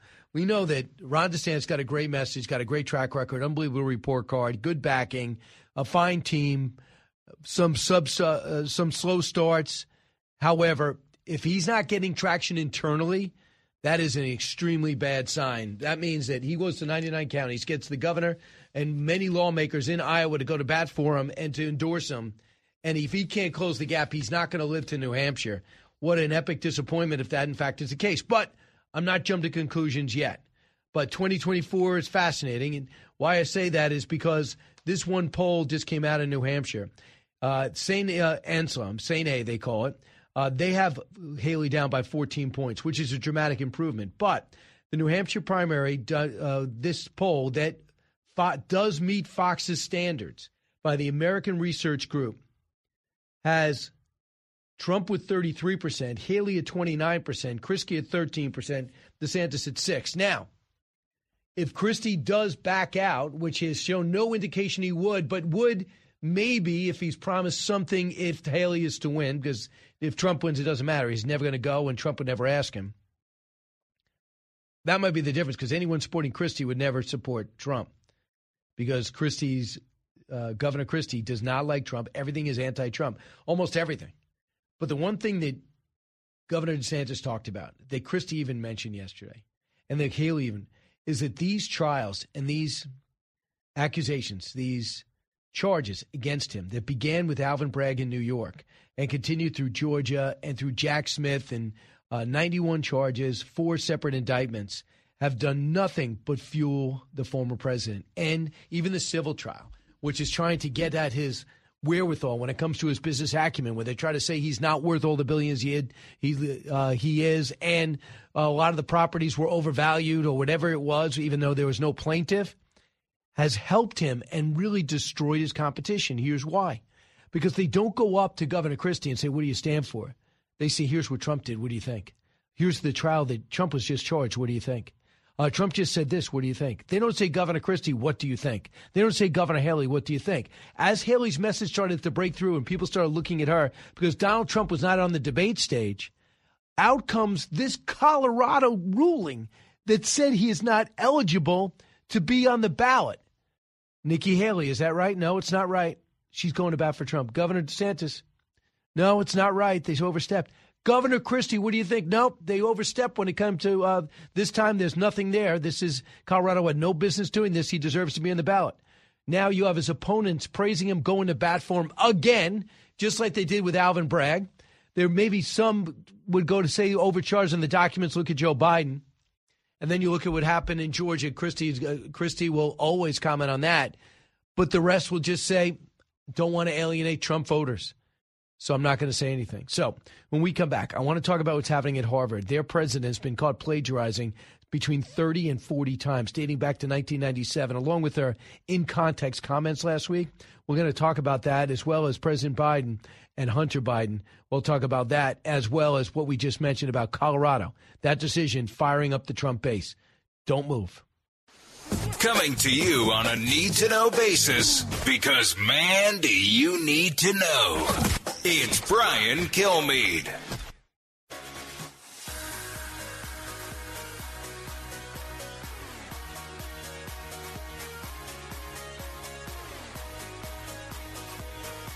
The fastest 3 hours in radio. You're with Brian Kilmeade. It's been a terrible year for Harvard, and during Claudine Gay's short tenure, they've planted dead last on our free speech ranking, our fire free speech ranking. They actually got a negative score. They flubbed the anti-Semitism hearing, did a terrible job at that, and now there's all these very serious plagiarism allegations. This is very bad for Harvard, but the one good thing that's coming out of it for us who've been sounding the alarm on there being a problem in higher education is no serious person at least, can say there isn't something very seriously wrong, particularly at Harvard, particularly at elite higher education today. Greg Lukianoff, he was with us yesterday, and he just talked about free speech in colleges. That was his focus. Nick, little did he know there'll be the October 7th attacks and the rise of anti-Semitism around the world, but especially here in New York City, where bridges are being stopped. Places like 1211 6th Avenue are being raided at Fox. They're trying to interrupt Christmas tree lightings. And now we find out at Harvard, it's pretty much in the curriculum. And now in looking at the provost there, the chancellor, we're finding out that this woman who runs it right now, she is Claudine Gay, has been, not only was she arrogant during the hearings, basically unapologetic apology that she gave last week. She gets to keep her job, but then upon further review, and I believe it was Chris Rufo first, upon further review, plagiarized her PhD paper dating back to 1997. Just let me, so plagiarizing that. So now Harvard, the University of Pennsylvania, released their president, but put her back into a different role, not fired. But now Columbia, by the way, maybe did the smart thing, didn't show up. And then you have MIT, who's dealing with their thing internally. But this guy, Claudine Gay, her major problem is now people stand by her until they realize she's been caught plagiarizing, dating back to 1997, about 409 different times. So let's listen in as we go on FNC. The newer claims were deemed to be, quote, without merit. Calls for the Ivy League president to resign are getting louder. Dr. Carol Swain, a former and prominent professor whose work Gay copied without credit, posting this, and I quote, "I have some free unsolicited advice for Harvard. Fire Claudine Gay, post haste. Hire the best man or woman who can steer the university back towards sanity." Florida Republican Congresswoman Kat Kamek on this program yesterday with some pretty strong feelings as well on the issue. Watch. This is nothing short of just absurd double standard hypocrisy that has actually gone back to the early 90s when the Harvard Review pointed out that her work had issues, that it was regrettable, I think was the word that they had used. And so we know that she has continued to steal other people's work and failed to give them proper credit. If the Board of Trustees is serious about maintaining the last shred of credibility that they have, they need to fire her immediately. The list of billionaires pulling their donations from Harvard is getting longer. Len Blavatnik announced he is pausing his gifts, which reportedly total more than $270 million. Brian Kilmeade, Fox and Friends co-host and host of One Nation and the Brian Kilmeade radio show, also my very dear friend, joins me now. Brian, it's great to see you. I was hoping we'd be in studio together, but instead you're standing in yours. Right. But you know what? We're sharing each other's airwaves, so for that I'm honored, Julie. And so I'll sacrifice my show for this moment to be on together. So kind. But, you really are. But a week ago during these hearings, it's one of the worst series of hearings ever for any topic at any time, because these over-lawyered, perhaps, presidents of schools that would never accept someone like me because I just don't have the intellect, brains, and conscience. So Harvard has to really ask themselves why they'd keep someone in place who has, get this, 409 allegations of plagiarism dating back to 1997 and a 37-page document that details it all. How could they possibly hold their students to any standard when their president doesn't have any? You're absolutely right. And the standard that she upholds clearly is an awful example on its students. The fact that she actually testified that she didn't believe that, calling for the genocide of Jews was anti-Semitic is about the most ignorant thing ever. So I'm more worried about that, let alone the fact that she's committed plagiarism allegedly. But right. I mean, her calling for or okaying the genocide of Jews, what does she think that word means exactly? It's unbelievable. And then she kind of apologized the next day. But if you want to get the arrogance of Harvard in a nutshell, listen to this professor, Charlie Fried, when asked about the plagiarism. He's a professor at Harvard. He said he doesn't care about the plagiarism because the people pointing it out are lame and bad. If it came from the other quarter, it might be granting it some credence, but not from these people. Everyday people that go to normal public colleges or, dare I say, just graduate high school. How dare we even think about judging someone who might be at an institution like Harvard? Yeah, and she's only been there for not even a year, so it's not like they're going to lose much. And they're losing hundreds of millions of dollars in donations, and I believe that's more important than keeping this woman at her job. But for political purposes, she's still got one. All right, I got to move on. This week, the Democrat-majority Colorado Supreme Court, as you know, labeled former President Trump an insurrectionist. They kicked him off the state's primary ballot. That move drawing fierce backlash from Republicans and even critics of the former president. Right now, there are actually 31 legal efforts currently to disqualify the former president in more than a dozen states. President Biden, meantime, said Trump is absolutely guilty of inciting an insurrection. Trump responding in a post, quote, "I'm not an insurrectionist. Peacefully and patriotically, crooked Joe Biden is." Trump rival, Florida Governor Ron DeSantis, popping off on the program yesterday. Watch. What's keeping a Republican state from saying Biden shouldn't be on the ballot? What the Colorado court did had no precedent in American history, and it's not something that's going to be upheld by the Supreme Court. The Democrats would like nothing more than to keep doing all this legal stuff and make 2024 just a referendum on all the trials and everything else that's out there. It's not fair. It's politically motivated. The Wall Street Journal's Kimberly Strassel with this headline, and I'm quoting, "Sandbagging the Supreme Court. The left's legal assault on Trump is a threat to the institution, and that's by design." Peggy Noonan writing this, and I quote, "Mr. Trump hasn't been convicted of insurrection by a jury or judge. It seems to me that when and if he is, a state court might feel free to remove him and his name from a ballot. Until he is, they shouldn't. Because without conviction, whether Trump committed insurrection is a matter of opinion and argument." I have to side with Ron DeSantis's comments just now, where he talked about the Supreme Court and whether they're going to weigh in favor of this, and I highly doubt they will. It just doesn't seem likely, considering, once again, you need a conviction, and until there's a conviction, it's considered opinion, and an opinion is not going to get somebody convicted of being an insurrectionist. So Julie, I think this is probably the most dangerous thing I've seen. I'm not saying I have a rich legal background. I don't. But if you're going to look at a candidate and just say, not good enough, make up some charge, insurrectionist that Jack Smith can't even find. If they don't come out 9-0, I think this is exceedingly dangerous, and here's why. Let's say there's somebody else, like, for example, what Texas did. Lieutenant Governor Dan Patrick comes out and says, you know what, Joe Biden's let the border collapse. I don't think he should be on the Texas ballot. Now, let's say 6-7 years from now, there's a very charismatic Democrat who gets people so worked up they start wrecking the city, maybe even Washington, D.C. And then the Republican state like Oklahoma says, I don't want that Democratic candidate on my ballot. So what are we going to have, 22 states? Is this a civil war voting in on who they want as a president, and then the undercard, all the other seats to get no attention because no one shows up because there's no president on the ballot? This has to be 9-0, punted to the curb. Do you know, I wake up today, open up the New York Post, New York goes, we're doing everything we can to make sure Donald Trump's not on the ballot. California said that on Thursday. Yeah.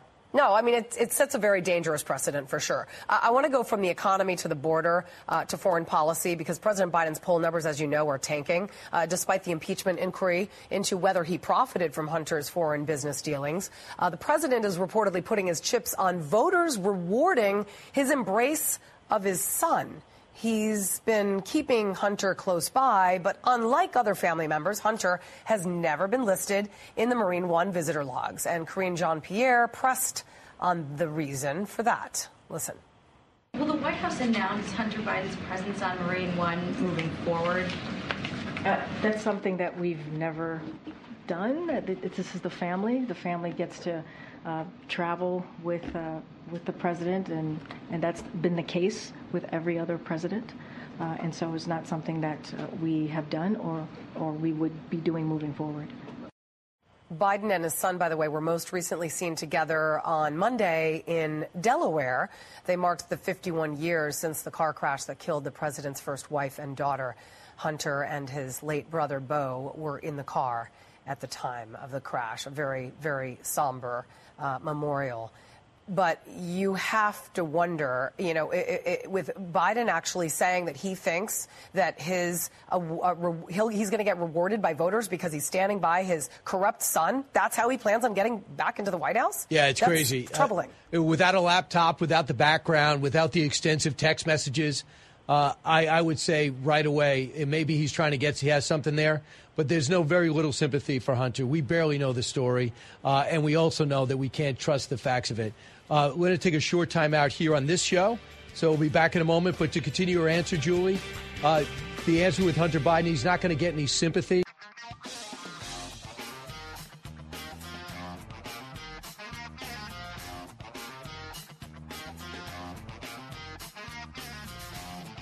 The talk show that's getting you talking. You're with Brian Kilmeade. She could win New Hampshire if Chris Christie got the hell out of the race, because most of his voters would go to her. I mean, this has got to be a two-person race to challenge Trump, and then it's got to become a one-person against Trump race, or else Trump is going to win it, which is the likely scenario at this point. But it's not out of the realm of possibility that something can happen. But Chris Christie has got to get out. He's got zero path to the nomination. I don't understand why he's being so. You know, Mike Pence looked at the writing on the wall and saw that this wasn't his time. Tim Scott did the same thing. Chris Christie doesn't have a path to the presidency or to the nomination. He needs to get out.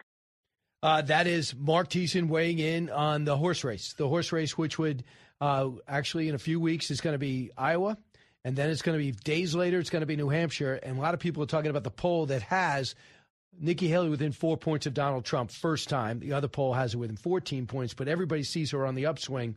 There's Shannon Bream, anchor of Fox News Sunday, Fox News chief legal analyst, best-selling author. Shannon, welcome back. It's great to be with you, Brian. So when are we going to know if that last poll by the American Research Center is an anomaly or a trend? I mean, it may be January 23rd or 24th when we get to actually see ballots cast in New Hampshire. Listen, Chris Christie's not going anywhere because that's the one state where he has a shot at doing something. I think after that, he very quickly folds unless he pulls off some super unexpected upset. But you and I know we got to go through Iowa first, and that's where the DeSantis team has kind of put all their eggs in that basket. If they pull off some kind of upset there, what they're arguing is that it will influence New Hampshire and will change his numbers there. So everybody has got a lot on the line in these first two big contests for the GOP, and I think we are down to two people after that. So let me show you what Doug Collins just sent me. They're from this tweet, I guess X, whatever you call it.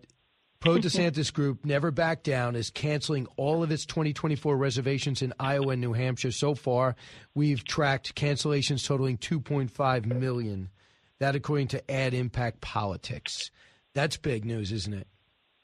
Well, unless they're trying to look to a longer-term strategy. I mean, that is big news. You've got to blanket those airwaves right now.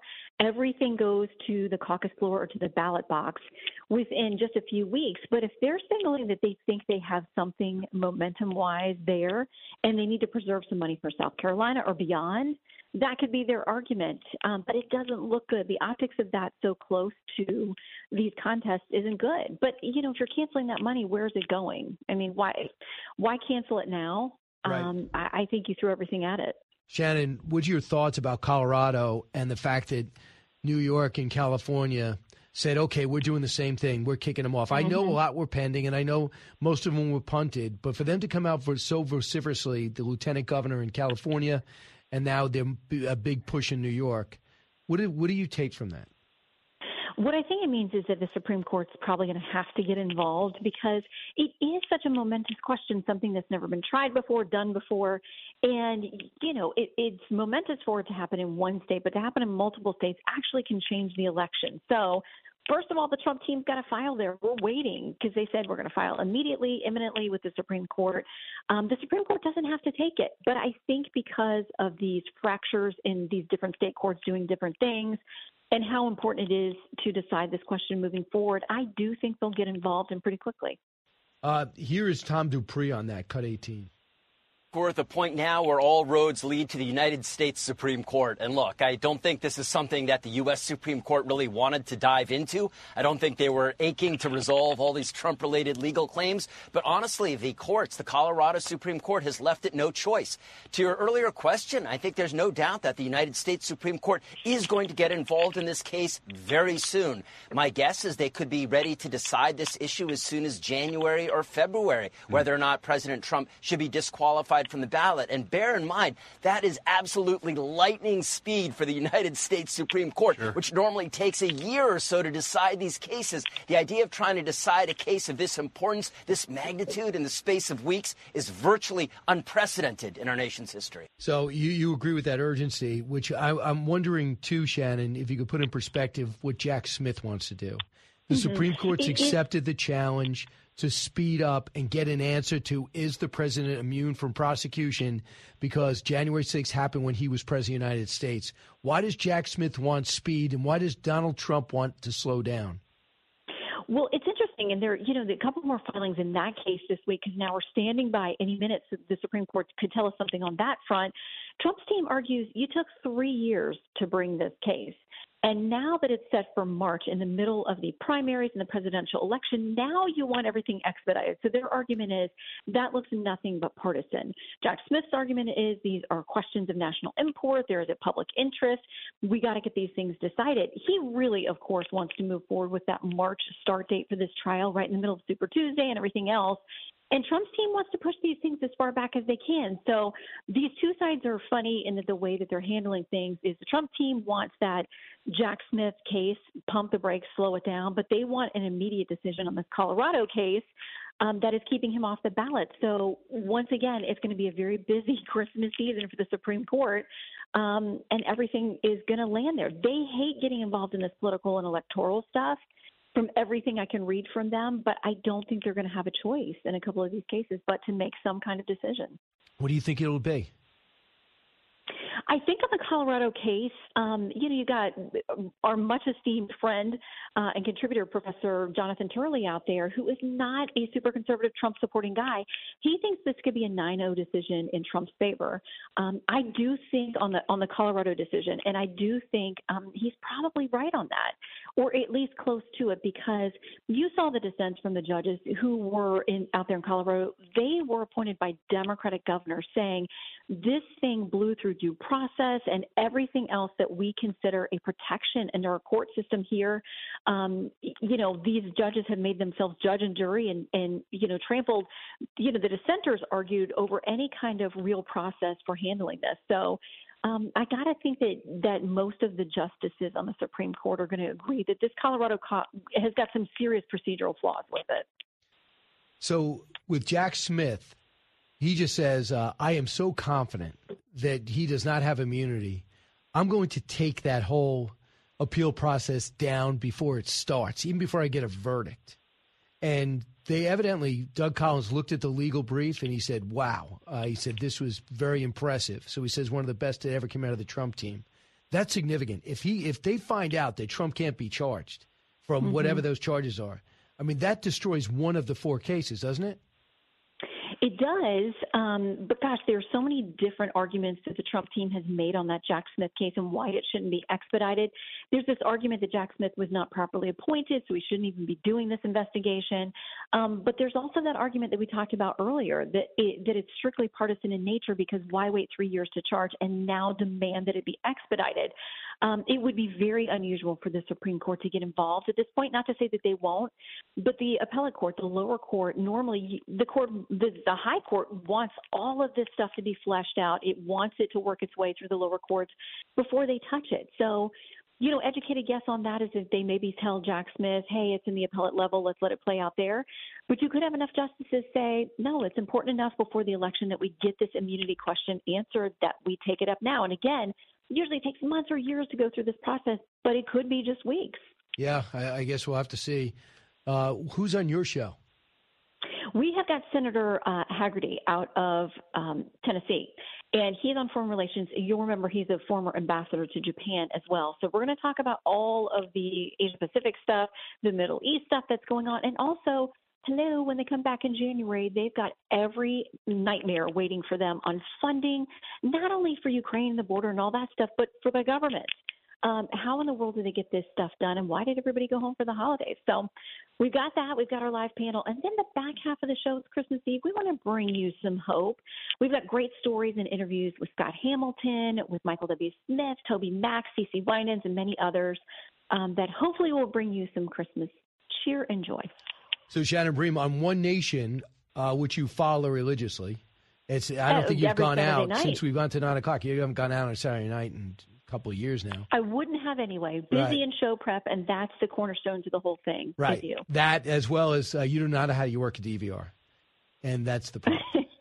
I tried, but listen, once I failed to, get Dallas on my VHS recorder back in the 1980s, I realized that I was just not going to have options. So you need to watch it live. Well, with this week, it's going to be a little different. We're doing Teddy and Booker T, 2 American icons. Love it. Yeah, so the whole special, we've shot it over a year. Go out to the actual places, interview the descendants and others, and talk about their relationship, a slice of America. That's going to be at 9 o'clock. Eastern time. So that it's going to be a special edition of One Nation, which is really about Teddy and Booker T. Are you okay with that? And your amazing book. I love it, and I learned so much, and I'm also entertained by your books. And now the special. Congrats. I'm very excited. Right. I mean, you might be so overwhelmed with knowledge. You might not want to do your show, but I have to urge you. America needs you to do the show. I'm going to feel inspired by you. Oh, inspired. And by your show and by the story. And so that's going to motivate me to keep that alarm set for 4 a.m., to get up and do what the people want on Christmas Eve. Shannon Bream, we're going to be watching on Sunday. Merry Christmas. All right, Shannon Bream, Fox News Sunday Zone. Fantastic. And by the way, we're going to be doing a special show coming up on January 21st. It's going to be streamed on Fox Nation. And on Fox Nation, you're going to get to see really America great from the start. So it's going to be a patriotic, inspirational, motivational night. We go on stage in Joliet, Illinois, 2 o'clock in the afternoon, because I got to get over to New Hampshire to cover the first primary. So on the 21st, just go to briankilmeade.com, get a ticket. Everybody with the ticket, you're going to get 6 months free of Fox Nation, as well as a book, Teddy and Booker T, and also a great night. I talked to so many people after. Everyone seems to have had a great time. So hopefully you'll be a part of it in Joliet, Illinois. Brian Kilmeade Show, back in a moment. Newsmakers and newsbreakers. Hear it first on the Brian Kilmeade Show.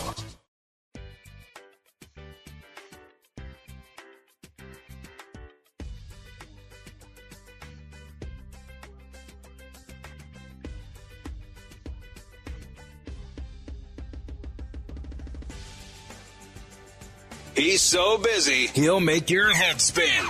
It's Brian Kilmeade. You can't really have states, some having Trump's name on the ballot and others not. It would create what the justice said was, quote, chaos. And there's some other due process concerns that were noted throughout the dissent. One being that there was no conviction of insurrection or even a charge thereof. So there's a due process concern there, denying Donald Trump the right to be on the ballot without any sort of charge or conviction. Furthermore, there's also some procedural due process concerns. I think one justice noted that the lower court trial had limited discovery, lack of being able to subpoena documents, compel witnesses. So that would also be a concern for Donald Trump's due process rights. Yeah, that's Alex Swoyer from the Washington Times reporter talking about the controversial Colorado case. And it just helps Trump. And what I didn't bring up before, and I kind of kicking myself for not doing it on television, was when this happened, you might think, oh, what a blow to Donald Trump. It really wasn't. And I think he knew it. And that's why he didn't add it onto his rant out of anger, the way he's been angry at the civil trial. The reason why he didn't rant out of anger, he's got such great instincts on this. He knew it's going to help.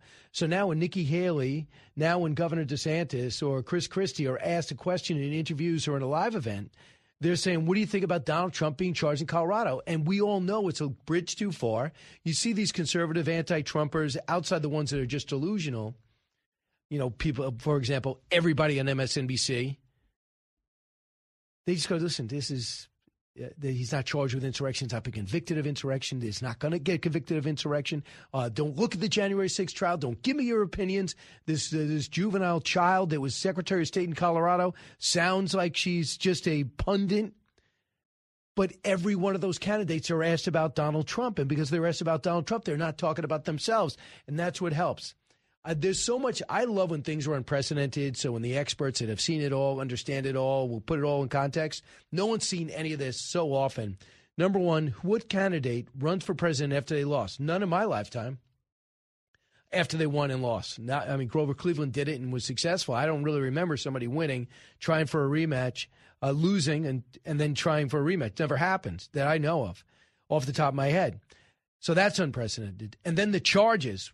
The first indictment, Alvin Bragg. Remember, the whole world stopped. We watched him get off the plane, go into court. We hear about the interaction, the play-by-play of the interaction with all the officials as he walks into court and walks out. Can't believe a president's done. And then it happens 3 more times. Then you have a civil trial where he sits there and a judge who looks like a total clown during it, not to be taken seriously. And we also know the charges are foolhardy. So we have all those things. But who would think, as we watch Alvin Bragg get charged him and Jack Smith charge him and do all these things, that the president would dominate the news cycle and for his benefit? For example, George Santos doesn't benefit from the attention because he is guilty. And the more that is exposed about his antics, the more angrier people got. And Republicans got. The Republican Party in the county in which he represents, in Nassau County in New York, they want to kick him out. So with Trump, they expose it. He comes out and he's like, listen, this is crazy. This is not real. Alvin Bragg is a joke. And then some Democrats go, yeah, this is overcharged. It never should have been the first case. And then the other one comes up and they say, okay, yeah, look how guilty Donald Trump is. The ones who don't like Donald Trump, everyone on CNN, MSNBC, don't like Donald, still don't. And the ones who like Donald Trump feel as though he's being persecuted. And guess what? There's a strong case with Alvin Bragg. There's a huge case with documents. And there's a huge case when you have 17 people indicted in Georgia. And then you have this story with the civil trial with the banks and the insurers who nobody has a problem with. So this is all made him stronger. And nobody predicted this. Nobody. I'll give an example to put it in context. Is when, it looked like George Bush was beating Al Gore by about 5 points in the last week. And then this story came up about him getting a DWI years before. And immediately the gap closed and ends up being too close to call. We know what happened in Florida, and the Supreme Court ultimately would name the next president. A DWI that happened 15, 20 years ago. That was a big deal. That doesn't even last a day now. I don't even know. Donald Trump doesn't drink, so he'll never get a DWI. But, no matter what happens, a porn star pops up, doesn't matter. Problem with past cases, doesn't matter. Mar-a-Lago, underrated, overvalued, doesn't matter. Now they have this Michigan story that came out that the president's on the phone telling these guys, push back, don't certify the election. I think they cheated. I think I won Michigan. Okay. New voiceover. Does anybody in the Trump world go, okay, honey, that's it. I'm not voting for him now? Nobody. The independents say, no, we already knew that Trump's worst period in his political career was the moment that he lost in 2020 up until the inaugural January 6th. Worst moment by far. People looked at it, see how this guy's absolutely ruined the country, and say, I'd rather go back to that.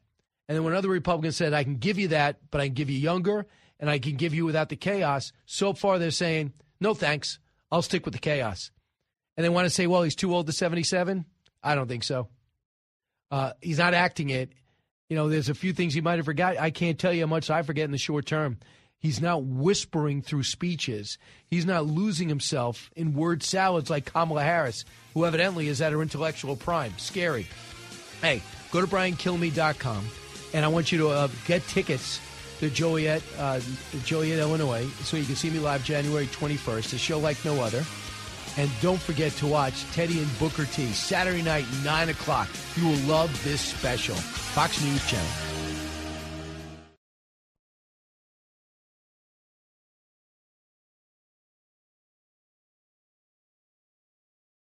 Listen to the show ad-free on Fox News Podcast Plus, on Apple Podcast, Amazon Music with your Prime membership, or subscribe wherever you get your podcasts.